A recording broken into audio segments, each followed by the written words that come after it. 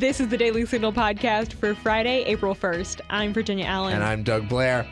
The Supreme Court is currently considering Dobbs v. Jackson Women's Health Organization, a case that has the potential to severely limit or even eliminate access to abortion. Each year since 1974, the March for Life has peacefully made its way through the nation's capital, hoping for an end to abortion. Now that it might be at hand, the march is coming to the states, where the next fight for life will take place. President of March for Life, Jeannie Mancini, joins the show to discuss the next step in the pro-life movement and what a post-Roe world might look like. But before we get to Doug's conversation with Jeannie Mancini, let's hit our top news stories of the day.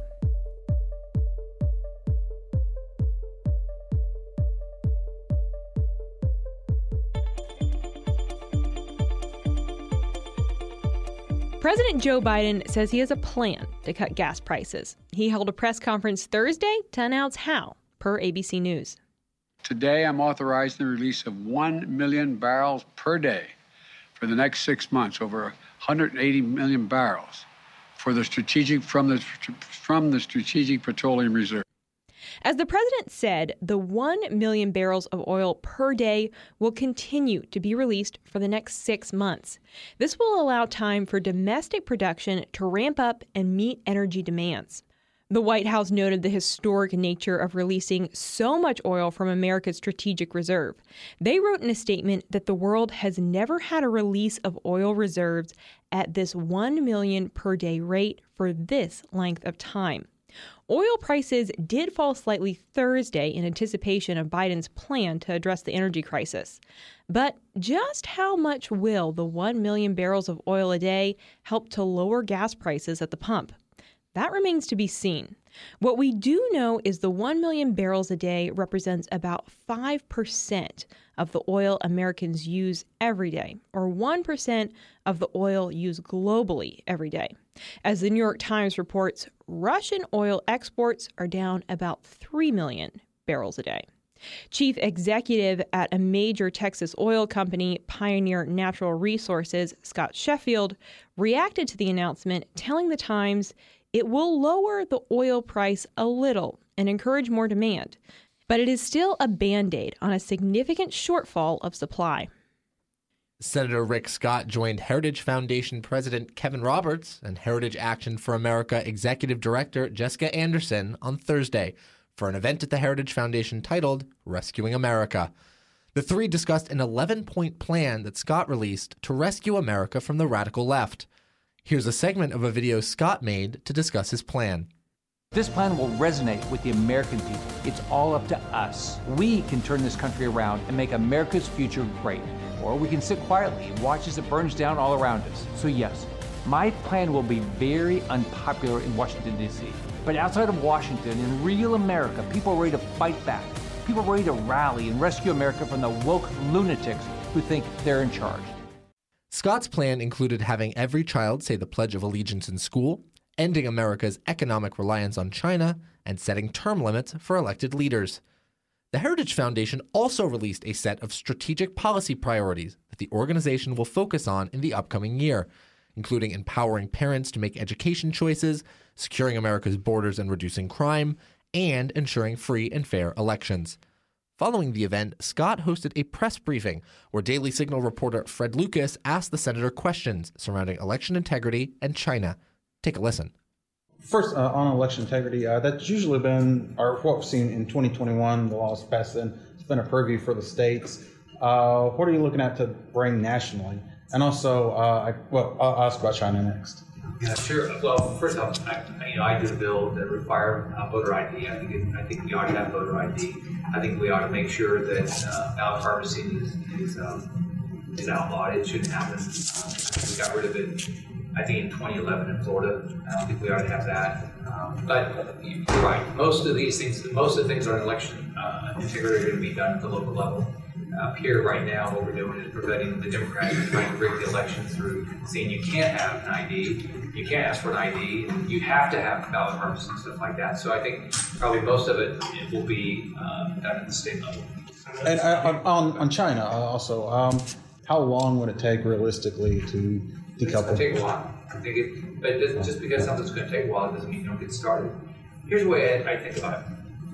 we watched what happened with Ukraine, right?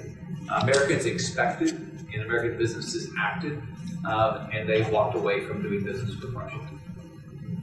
That's easier than it would be in China. So I think what we have to say to ourselves is that we should expect we're going to have to do the same thing with China.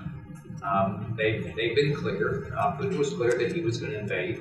She's been very clear that he's going to take over Taiwan. So let's be realistic. We have to start today and work every day, make ourselves less dependent. So what can we do? I don't think the first thing you do is you don't say, what can the government do? We should be saying, what can we do? Well, what can we do? Stop buying anything made in Communist China. A recorded version of the event can be found on the Heritage Foundation YouTube channel. House Speaker Nancy Pelosi is calling for a code of ethics at the highest court in the land. During her daily press briefing Thursday, Pelosi said that the U.S. Supreme Court should adopt a code of ethics per Now This News. In our H.R. 1, our bill to have cleaner government, we have a call for the Supreme Court to have a code of ethics. They have no code of ethics. And it's the Supreme Court of the United States. They're making judgments about the air we breathe and everything else, and we don't even know what their ethical standard is. So I would like to see that bill have a hearing. Not the whole bill, but taking out that piece. We've already passed the whole bill, but to focus on the Supreme Court ethics standard. Pelosi's remarks come as Justice Clarence Thomas has come under scrutiny recently after it was discovered that his wife, Ginny Thomas, exchanged messages with former White House Chief of Staff Mark Meadows after the 2020 election. In the messages, Ginny Thomas claimed the outcome of the election was not legitimate. During her remarks, Pelosi accused Ginny Thomas of contributing to a coup. If your wife is an admitted and proud contributor to a coup of our country, maybe you should weigh that in your ethical standard. Pelosi also told press that she does not think Justice Thomas should have ever been appointed to the Supreme Court. Starting April 11th, Americans will have 3 choices when marking their gender on their passport: male, female, and X. The State Department announced the new option on Thursday, with X representing unspecified or gender identities that aren't male or female. In a statement announcing the new option, Secretary of State Antony Blinken said, "We continue to work closely with our federal government partners to ensure as smooth a travel experience as possible for all passport holders, regardless of their gender identity."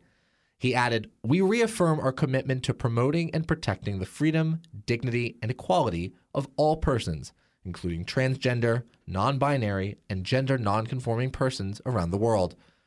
Currently, the X is only an option for passports, but Blinken said that there were plans to include it on other documentation next year. Arizona has new election integrity laws. The state is now requiring residents to show proof of citizenship to vote. And voters who are new to the state will be required to show proof of residency in order to cast their ballot.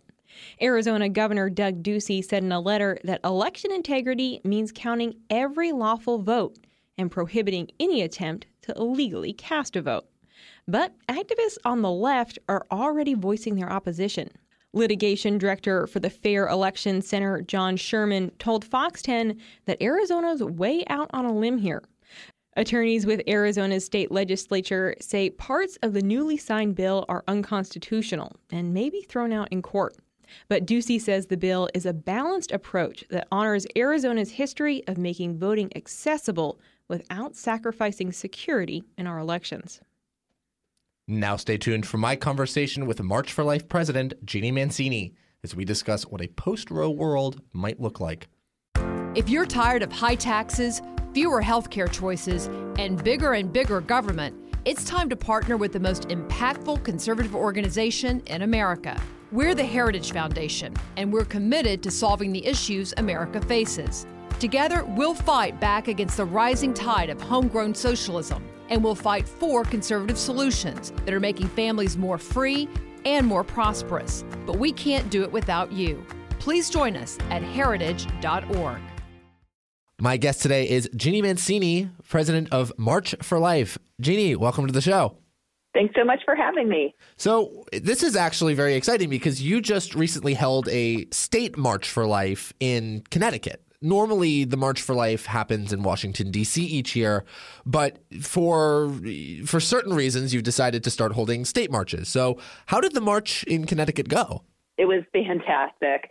So Connecticut is a hostile environment to life. I mean, even as I was doing a radio interview there, one of the commercials that came on during the interview, so obviously for a, not necessarily conservative station, was about physician-assisted suicide. And I mean, it's very hostile to life. It's definitely a very blue state when it comes to life.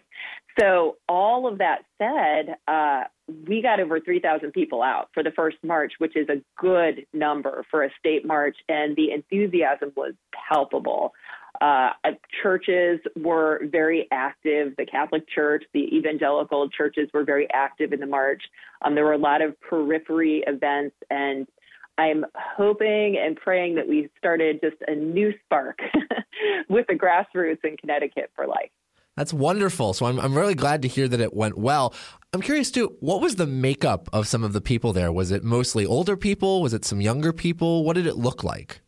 So a little bit different than the National March. So anyone who's been to the National March will know that we are primarily young people that participate, like a good 80% are young people, students or young adults.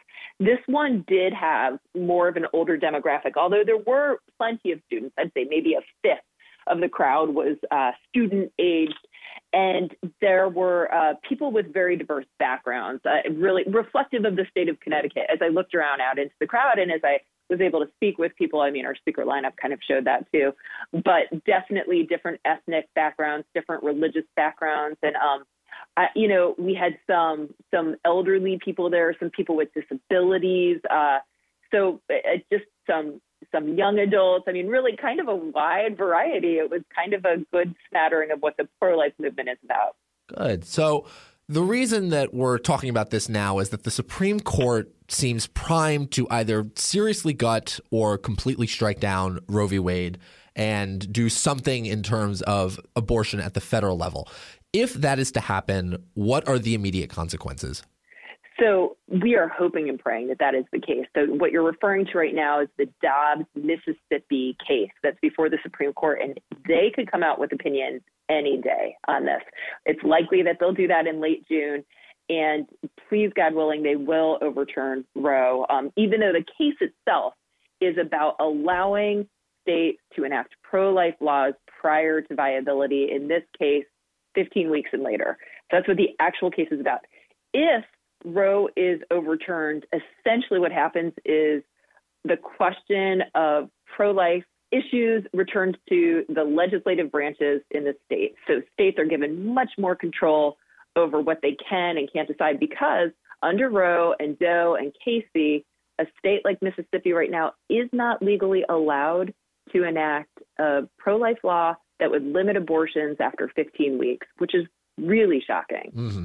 So in terms of if Roe is to be either pared back or to be struck down, or we're supposed to see at a federal level a severe restriction on abortion, what is the March for Life's plan in a post-Roe world? Do you continue to march on D.C.? Do you continue to go to the states? What is the plan? We will continue to march in D.C. every year because we will still need to march. I mean, what we're seeing at the federal level right now are really pro-abortion proponents teeing up all sorts of bills and bad things, I would say, for the moment that this decision comes down. And you can see that there's a lot of fear on their side right now. So we will need to continue fighting at the federal level, no doubt. I mean, there's no question. However, the role of the states and the pro-life grassroots in the states will be even more important than it's been in these last years, which has already been so important. And providentially, we began the state march program 5 years ago and started to fully roll it out in 2019. But then in 2020, we were stymied. But little did we know that this decision would be taken up, or this case would be taken up by the Supreme Court, and that we could actually be looking at the situation that we're looking at now, which is that states would have much more control over the laws that can protect life. So states like Connecticut, next month we'll be in Virginia for the 4th annual Virginia March for Life. We'll be in California a couple months later, after that in Pennsylvania, after that in Ohio. All of these states are very important, and we plan to be in short order in all 50 states. And are we seeing that is having impact on the ground? I know my home state of Oregon is very, very, very blue, and the quote unquote right to an abortion is something that a lot of Oregonians will talk about. Are we seeing that the discussion at the federal level and March for Life at the state level is starting to move the dial, move the needle on this? Absolutely. So let me give you a quick example anecdotally. So we had our first annual California March for Life in Sacramento in August, so 2021 August. And it was a small march, a very blue state. We organized it late in the game because of COVID. So we had under 1,000 people that were participating in that. But even with that small number of marchers, we were able to get the participants to alert their legislators about a bad bill related to health insurance coverage of abortion. And the very next day after the March for Life, that bill was removed from the assembly floor. So yes, definitely rallying the grassroots has tremendous impact. But as to the point that you made, being from Oregon and a very blue state and all of this, I would put Connecticut and Oregon, there are similarities, certainly. Oregon's probably a little bit further to the left there with some of the issues. But, even when we're having the march, we have the people just chant, like, would you like to make abortion unthinkable? And if you could just hear the rallying cry of people, well, we got text messages from people who were on the House floor in Connecticut. And for those assembly people to hear, the positive and enthusiastic rallying cry outside of people who want to protect life, it does make a difference. I mean, it does have an impact. So yes, I do think that we're seeing some positive things happening. Do we have any data, any polling data that would show where Americans are on abortion? I know that previous polls we've seen sometimes say that there's a viability line that people are comfortable with. Are we seeing that viability line is moving further back? Are we seeing that Americans are more comfortable with the idea of just completely outlawing abortion? Where are Americans at on this issue? Great question. So it's important to note before mentioning this poll that America is up there with the likes of North Korea and China in terms of allowing late-term abortion. So we're one of only 7 countries. Yes, 7 countries around the world that allows late-term abortion. So most European countries do not have laws as wide open on abortion as the United States does. So what most Americans, so this is like 7 out of 10 or 8 out of 10 Americans for well over a decade have polled that they would limit abortion at most to the first 3 months of pregnancy. But under Roe and Doe, abortion is allowed until birth, and pro-abortion advocates are advocating for until birth, paid for by your tax dollars, et cetera, with no exceptions. So Americans largely want our laws more reflective of, say, a European country. So, 12 weeks, et cetera. And at the March for Life, we're really trying to end abortion, to make abortion unthinkable. So even, most of the abortions do happen in the first 3 months of pregnancy. So we're working there too. But if we could move in the direction at least of making our laws reflective of the hearts and minds of Americans here and limit it much more than it is limited now, or even allowed to be limited again under Roe. Let's talk about some examples of legislation that's been passed to limit or completely eliminate abortion in the states. Obviously, the Texas law is a great example, but Oklahoma recently passed a bill that would ban all medically unnecessary abortions in the state. Is that the type of legislation March for Life is looking for? We are favorable towards most legislation. I don't have the language of the bill right in front of me right now, but certainly we want to move in the direction of the protection of life. And I have to say, I was surprised by the Texas bill, and I'm still surprised that it's on the books. But to see how this has come to pass, and to see here we are, 5-6 months later, that how many lives have been saved, how many pregnancy centers are really teeing up with greater resources for men and women facing unexpected pregnancies, et cetera. It's just been beautiful. So we're strongly behind that law. I'd like to look at did you say, I think you said it was Ohio. Oklahoma. The second. Oklahoma. Oh, I'm so sorry. I'd like to look at that before I comment on it publicly. Absolutely. So I'm totally not going to do that right now. But yeah. Yeah, no, I think that's a really good, definitely it would be very good to have the precise language in front of you before making a decision. One of the things that I've always been curious about, I mentioned that I'm from Portland, Oregon, and I would talk with friends of mine who were very pro-abortion, and they would say things like, well, it's the woman's right to choose. As a guy, for me, this is kind of different because I obviously don't understand that. I'm not a woman. Is there a campaign here that pro-choice women or pro-abortion women are waging against pro-life women in the fact of getting these types of bills repealed or keeping Roe v. Wade on the books? How is that dynamic kind of affecting what March for Life does? Well, there's so much manipulative messaging out there about abortion. And what we try to do with the march is to show it as it is, and especially to allow women to tell their stories.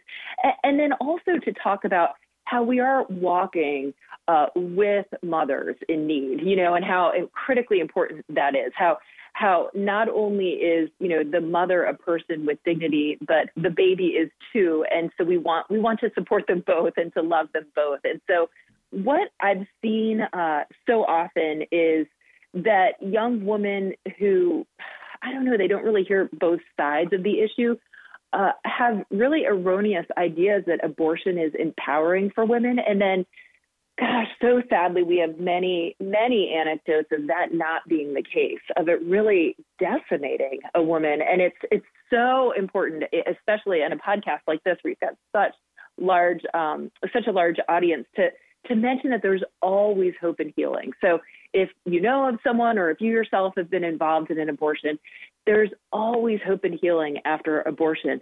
But the reality is that we know that women suffer tremendously after abortion. Most women, I can't say every single woman, but most women suffer, more with substance abuse issues, more with depression and anxiety, sadly, suicidal thoughts. So it's definitely not good for women's mental health. So anyways, there's so much there. And I think that the bottom line is that the other side has done some really powerful messaging on this, but you can call something a different name, but that doesn't change reality. Reality is not arbitrary. And the truth is, and it won't ever change, that abortion is not good for women, that abortion takes the life of one and it wounds the life of another. Now, we've been kind of going through this conversation with the expectation that things will be more positive. We've been looking at these states' bills that are restrictive of abortion. But what is March for Life planning to do if, for example, Roe isn't overturned, or even if it is enshrined in federal law? What is the plan then? Great question, because it's true. We don't know how things will come down in June. We do know that they've made their decision. They could change it at any time. They made their committee vote, the Friday after December 1st, when oral arguments were. We will keep marching. Of course, there was this time when Planned Parenthood v. Casey was before the Supreme Court, where there were many hopeful and positive expectations, and it didn't turn out that way. But listen, at the end of the day, our goal is to make abortion unthinkable, which means changing hearts and minds, so that no woman wants to choose abortion, right? And that she has the resources she needs to feel the support to choose life. And so whether the Supremes come down with a positive decision, which would be immense and historic and all of that, or not, we still keep marching the next day, figuratively and symbolically in how we're building a culture of life. The culture of life, I think, is such a fascinating phrase because it really is a culture. And to me, culture is sort of influenced a lot by the young. So young people who are going to be growing up, who are going to be teaching their children, who are going to be passing on these messages. There's a stereotype that younger Americans skew to the left and therefore are more likely to be pro-choice. Are we seeing a rise in younger Americans becoming more pro-life and joining this pro-life culture? Absolutely. Anecdotally, come to the March for Life, right? So for one. Two, take a look at one of my favorite surveys on this to look at is the General Social Survey, which is this longitudinal look at the data that the federal government has done, and by a wide margin, young people are the largest demographic, the largest cohort that has moved in the direction of protecting life and becoming more pro-life. So yes. One other quick fun story. The then head of NARAL Pro-Choice America, who take credit for being like kind of the architects behind legalized abortion in America, her name was Nancy Keenan.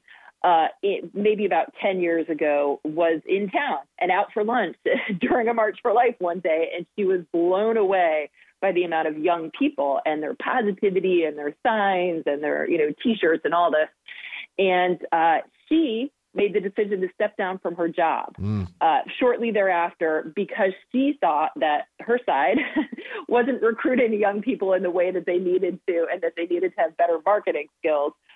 What she didn't realize is that the young people realize that the product is flawed. It's not the product that needs better marketing. It's just that it's inherently flawed. And Right. young people are attracted to life and to love and to a culture of life.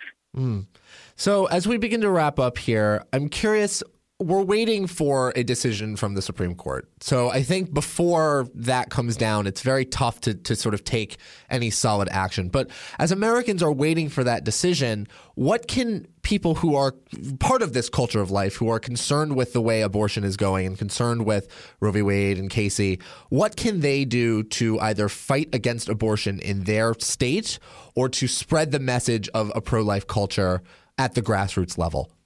Okay, so many things that you can do. So for starters, each of us is called to do it differently. So to take a deep look in your heart, to think about what am I called to do? Like, how can I contribute to a culture of life? Because I feel like everybody can answer that best in their own way. But let me give a few examples and a few suggestions. So for one, you could do something like join 40 Days for Life and pray outside abortion centers. We know that abortions go down and that people are converted to the issue. But even if you're not a person of faith, there are so many wonderful things. You can run for school board. You can write a letter to the editor. You can give a donation to a pregnancy care center in your local area. Give a donation to the March for Life or any other pro-life group.